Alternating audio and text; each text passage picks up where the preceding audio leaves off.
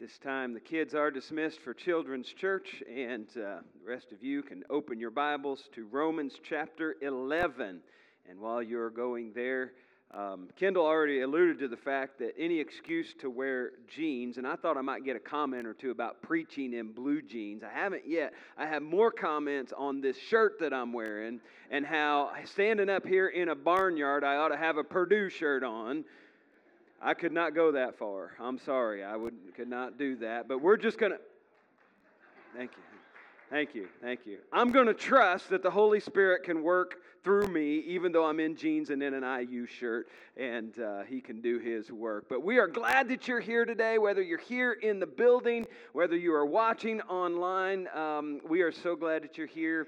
Today we're continuing our study of the book of Romans, and so far this summer we've learned that Paul was just as messed up as we are, and he wanted to do the right things, but he couldn't do them. He didn't want to do the wrong things, but he continued to do those things, and he was thankful that even though he blew it time and time again, there was no condemnation, that he was free in Christ because of what Jesus has done for us. However, he came to the conclusion that that didn't give him the right to continue to sin, to continue to do the things and cheapen God's grace by living a life that is not like Jesus. Last week we learned that whoever calls on the name of the Lord, whoever confesses Him as the Christ, the Son of the living God, will be saved. And we learned that that confession goes a lot deeper than just something that we say inside the four walls of the church. It's something that we carry with us outside that could lead to persecution, maybe even death. If you're truly confessing Christ, it changes your whole life. It's an all-in kind of mentality. Everywhere you go, everything you do. Again, for the early church, they knew what they were signing up for, and they willingly signed up for it. Today we turn our attention to chapter 11, where Paul is warning the church at Rome. And remember, the church has got a lot of Jewish people in it, and he's warning the church, don't take your relationship for granted. Number one, don't take your standing as a Jew for granted and think that's all you need to do. And Christians, those of you who have confessed Jesus as the Christ, don't take that for granted as well. It's really kind of like a warning label on the gospel. He's basically saying, okay, here's the gospel, but here's a warning label that goes with it, if you will. It was unlike the warning labels that we see on some things today. I think that some warning labels that are on some items today shouldn't have to be there. But thanks to one person, probably, they are. For instance, did you know that on most snow blowers it will say, do not use blower to clear snow from the rooftop? Someone must have tried that. Someone must have done that. And I don't know, I'm just kind of envisioning some guy like Uncle Larry or somebody laying in the middle of the living room, and there's roof debris all around, and kids are laughing or crying depending on how messed up the kids are, and there's snow everywhere, you know. Someone had to do that, right? On a dishwasher it says, do not allow children to play in the dishwasher.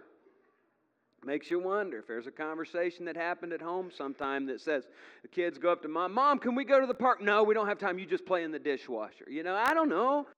Warning label on a Superman costume says, wearing of this garment does not enable you to fly.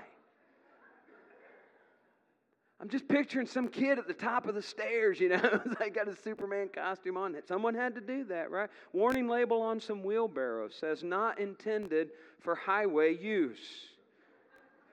Well, Ma, you know, gas prices are getting pretty steep right now. We probably ought to get the wheelbarrow out and head to work. This one's pretty good. It can be found on some baby strollers.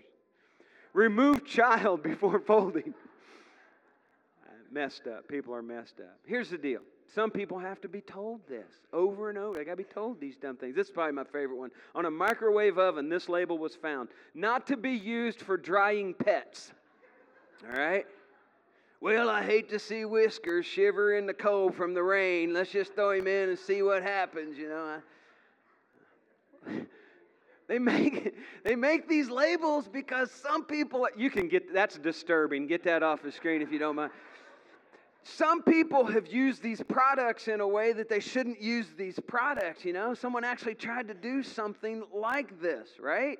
That's why they're out there. Warning labels are sometimes put on things to state the obvious. How many of you have ever done this, right? You see a sign that says wet paint, and you just have to touch it to see if they really, right? They really mean what they say. Well, the Bible often states the obvious because God knows that we are just wired in such a way. We know that we shouldn't do this, but I'm going to tell you, you can't do this, or you got to do this, or whatever. And a lot of times Scripture states these obvious things, and still some people have trouble accepting it. They still have to try to figure it out on their own.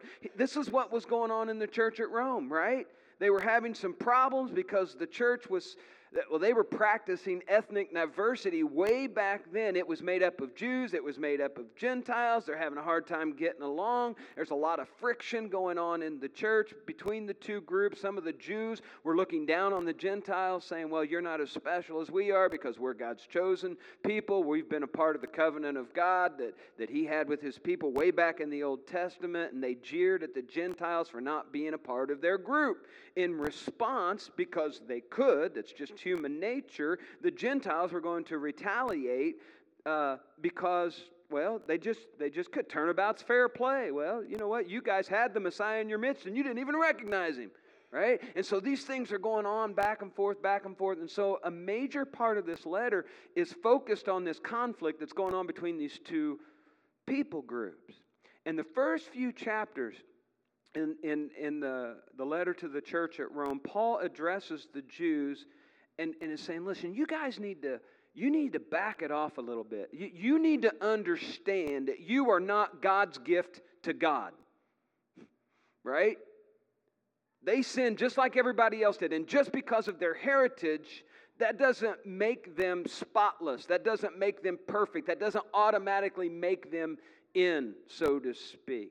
They had sinned just like the Gentiles had, and they needed God's grace. They needed God's mercy just as much as anybody else did. The only advantage that the Jews had really was that as Jews, they were a part of that old covenant that was, that was handed down to them back in the Old Testament days that, God had given to them. But that wasn't gonna get them into heaven. And just in case there were Jews that were inclined to believe that they were the only ones that God had planned on saving, Romans chapter 15, Paul lists a whole lot of prophecies made about the love that God had for those people who were outside of the Jewish nation.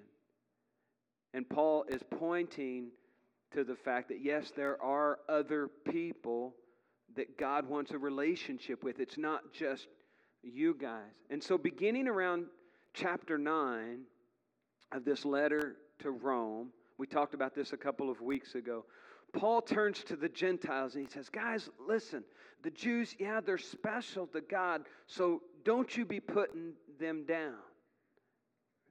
Remember, Paul wrote this, for my people, my Jewish brothers and sisters, I would be willing to be forever cursed, to be cut off from Christ, if that would save them. They are the people of Israel, chosen to be God's adopted children.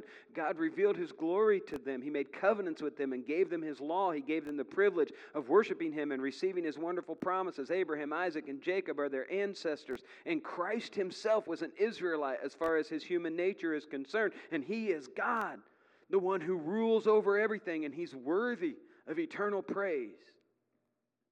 That's what he said in Romans 9, 3-5. And so Paul is saying to the Gentiles, listen, Israel has been God's chosen people. So before you Gentiles start to look down on them and think you're better than they are, you need to remember, they were the originals. Theirs was the divine glory. Theirs was the original covenant. They had been given the law. They built the temple. The Messiah came from their lineage. Jesus Himself was a Jew. And so when it comes to a people group, if there's anybody you ought to respect and be in awe of, it's these guys. But here now in Romans 11, Paul addresses this ticklish question. And here's what he's saying. He's saying to the Jews in verse 1, and if you have your Bibles, let's go there now.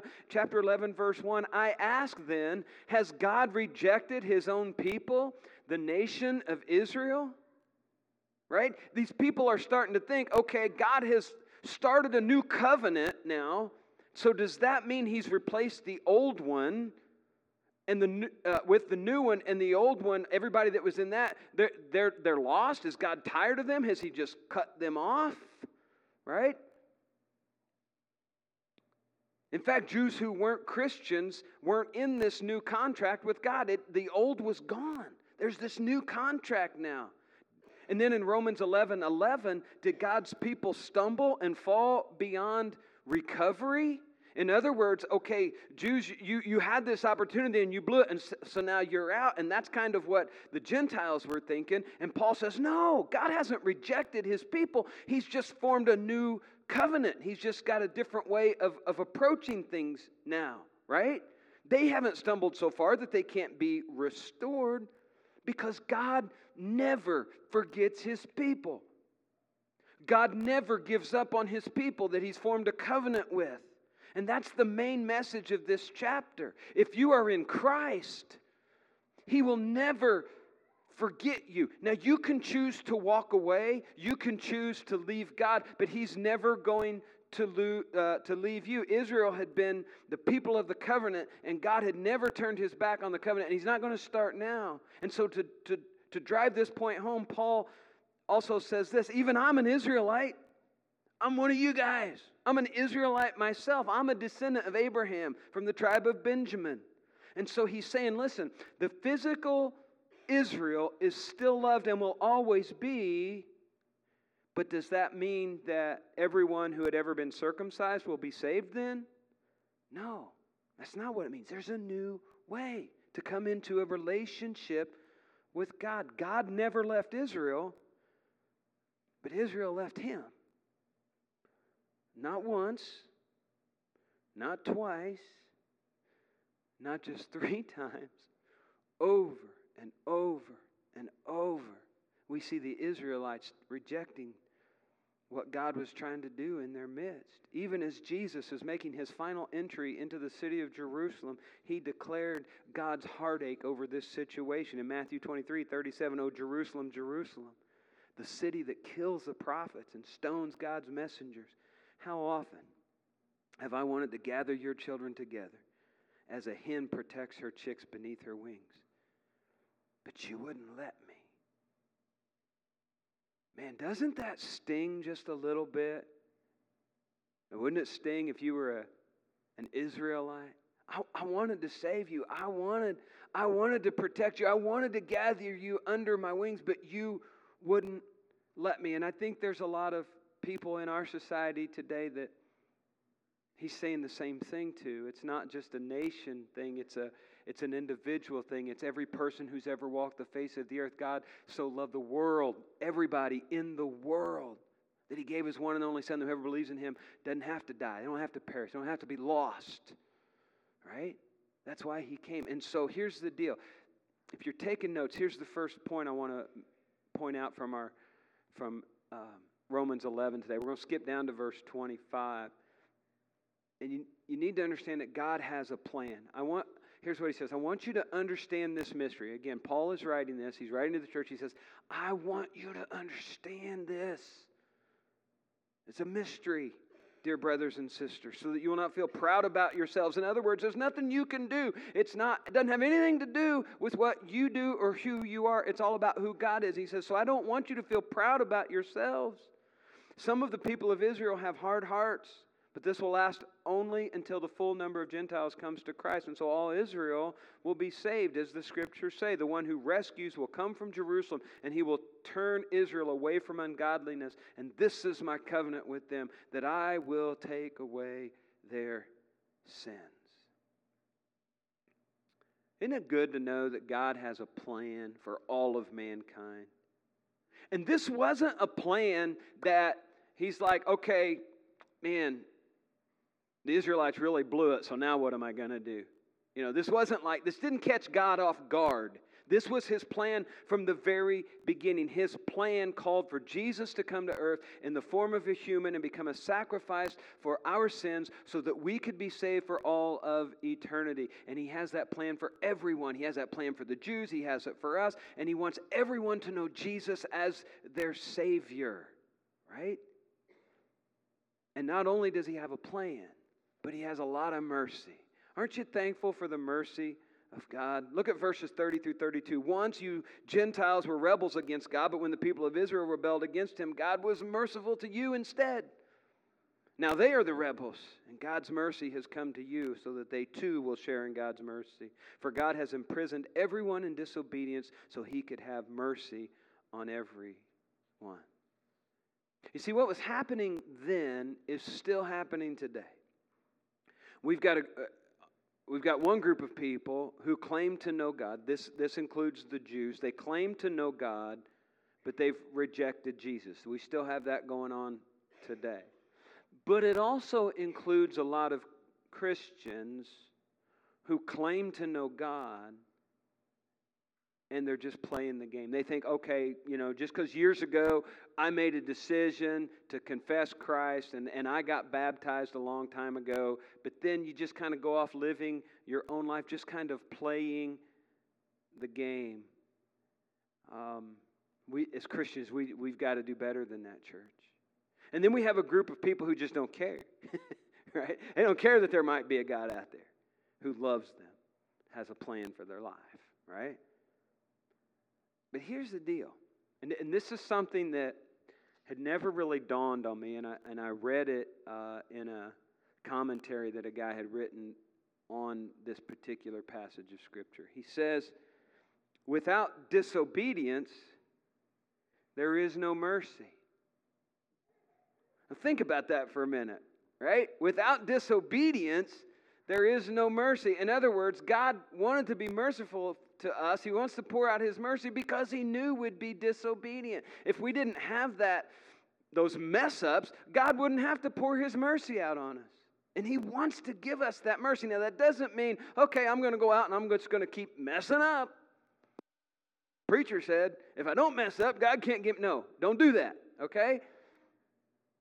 In order for God's mercy to be shown, we have to admit that we've blown it, right?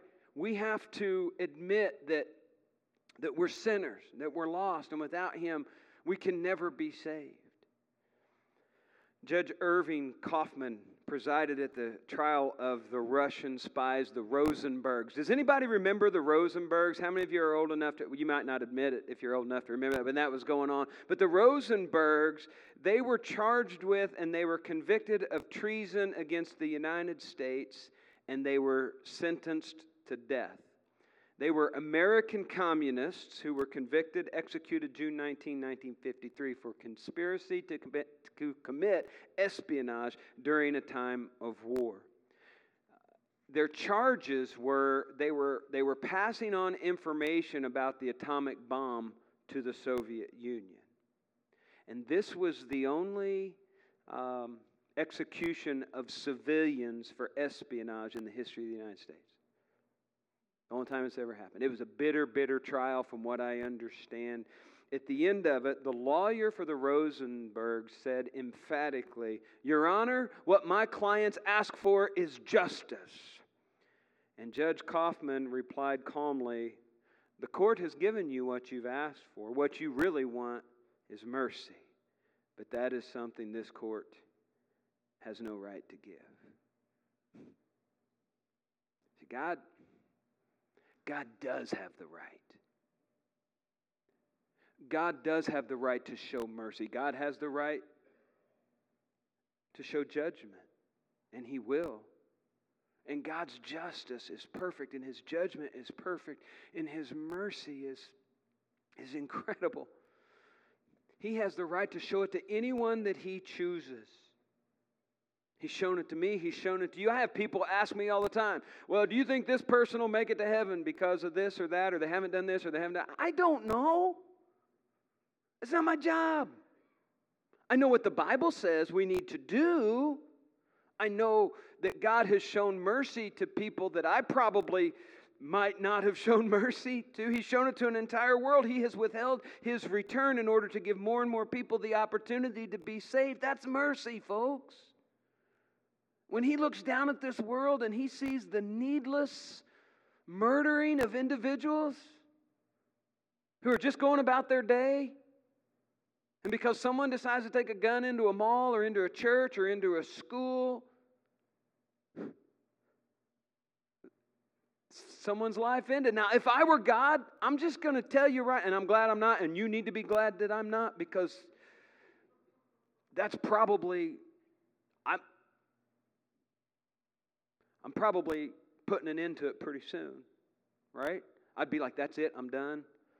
You're all done, you're all toast, sorry about your luck, you know? When God looks down and He sees the pointless murder of innocent babies before they ever have the opportunity to take a breath, I don't know how merciful I could be. But in His mercy, He loves us enough to give us more time to repent of wrong choices that we've made and enter into a right relationship with Him. When God looks down at us and He sees us not only promoting sexual immorality, but celebrating it, and even saying, well, this is just how God made me, and so I'm just making God happy because I'm being who He made me to be. I'm sure that breaks His heart. But in His mercy, He continues to love. He continues to give more time. He continues to give opportunity for people to see the light and repent of their sins. Look at Ephesians 2, 4, and 5. But God is so rich in mercy, and He loved us so much that even though we were dead because of our sins, He gave us life when He raised Christ from the dead. It's only by God's grace that you have been saved. Now, here's what we all need to understand here today. Since we're all guilty of crimes against God and against man, we're all guilty of it. That is, we've all sinned and fallen short of His glory, as Mike was talking about earlier. We deserve punishment. Every single one of us deserve punishment. But because God is rich in mercy and we ask God to be merciful to us, we will be shown mercy. And we need to remember this, however, on a daily basis when we're dealing with other people. Remember the parable of the merciful servant? A story where one is forgiven of a great debt and shown a lot of mercy, but then he goes out and refuses to show mercy to another person. When we don't show mercy on other people, we're basically, I don't know, it's almost like we're spitting in the face of God and His mercy toward us. We have been given so much, and then we turn around sometimes and we treat people so poorly. Sermon on the Mount, Jesus said this in Matthew 5:7. God blesses those who are merciful. Blessed are the merciful, for they will be shown more mercy. And some of this might not make sense to us. You don't know what they did. But God's ways are not our ways, right? And God is a God of wisdom. That's the next thing. If you're taking notes, that's the third point. God is a God of wisdom. I know that says number 4, but I think it should be 3. Is that right? I don't know. If not, this is going to be a messed up sermon. No. All right, it's 3. All right. Look at verses 33 through 35. Oh, how great are God's riches in wisdom and knowledge, how impossible it is for us to understand His decisions and His ways. For who can know the Lord's thought? Who knows enough to give Him advice? And who has given Him so much that He needs to pay it back? Isn't that incredible? There was a theology student one time that came to Charles Spurgeon, and he was greatly concerned that he couldn't grasp the meaning of certain parts of verses in the Bible. And so Charles Spurgeon said to the young man, kindly but firmly, young man, allow me to give you this word of advice. Give the Lord credit for knowing things that you don't understand. How true is that? We're not going to understand it all. Right? God knows plenty of things that we don't understand. A lot of things happen in this world that we don't understand. And I believe the more that we study God's Word, the more amazed we will be, and we will want to get our wisdom from God's Word instead of getting wisdom from what's happening in the world. And I'm going to go out on a limb, and I'm going to say that the more you get into God's Word, the more amazed you'll be with what it has to say to you, and the more it will change your life.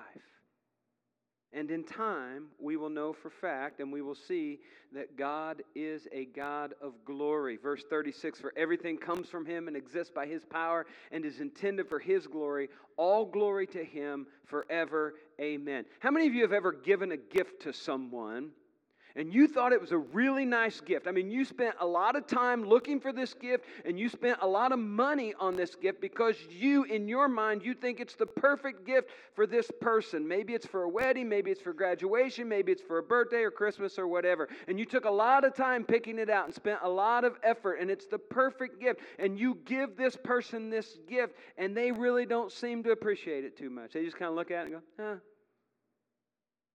No thank you. Right? Nothing. Hardly any acknowledgement at all. How did that make you feel? Oh, I'm so appreciative of their lack of gratitude. No, right? We all like to be acknowledged when we've done something for somebody that we know we've put a lot of effort into and a lot of thought into. Listen to this. God has given us so much.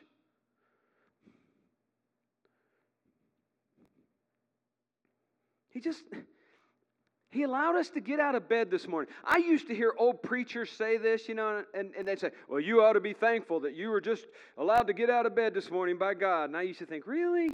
And now I'm an old preacher, and I know what he's talking about, because some days are a little rougher than others. Can I get an amen?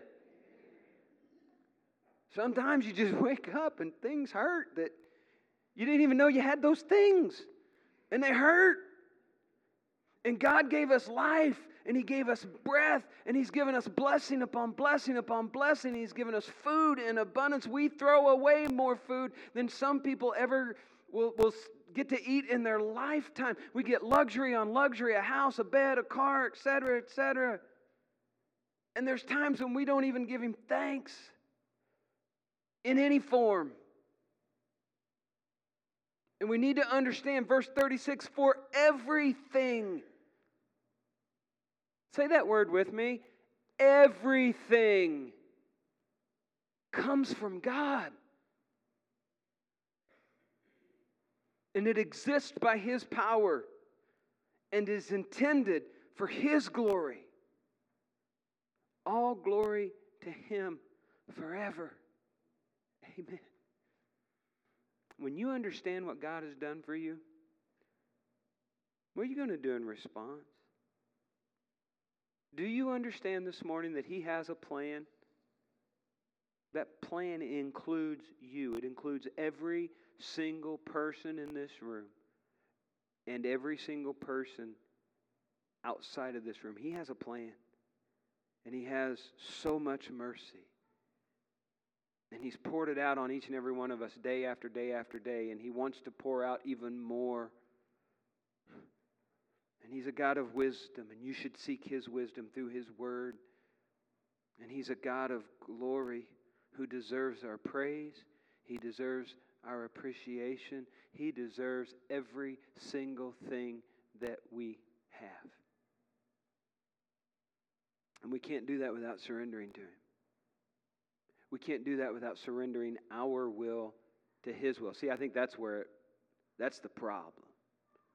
We want to be in control, right?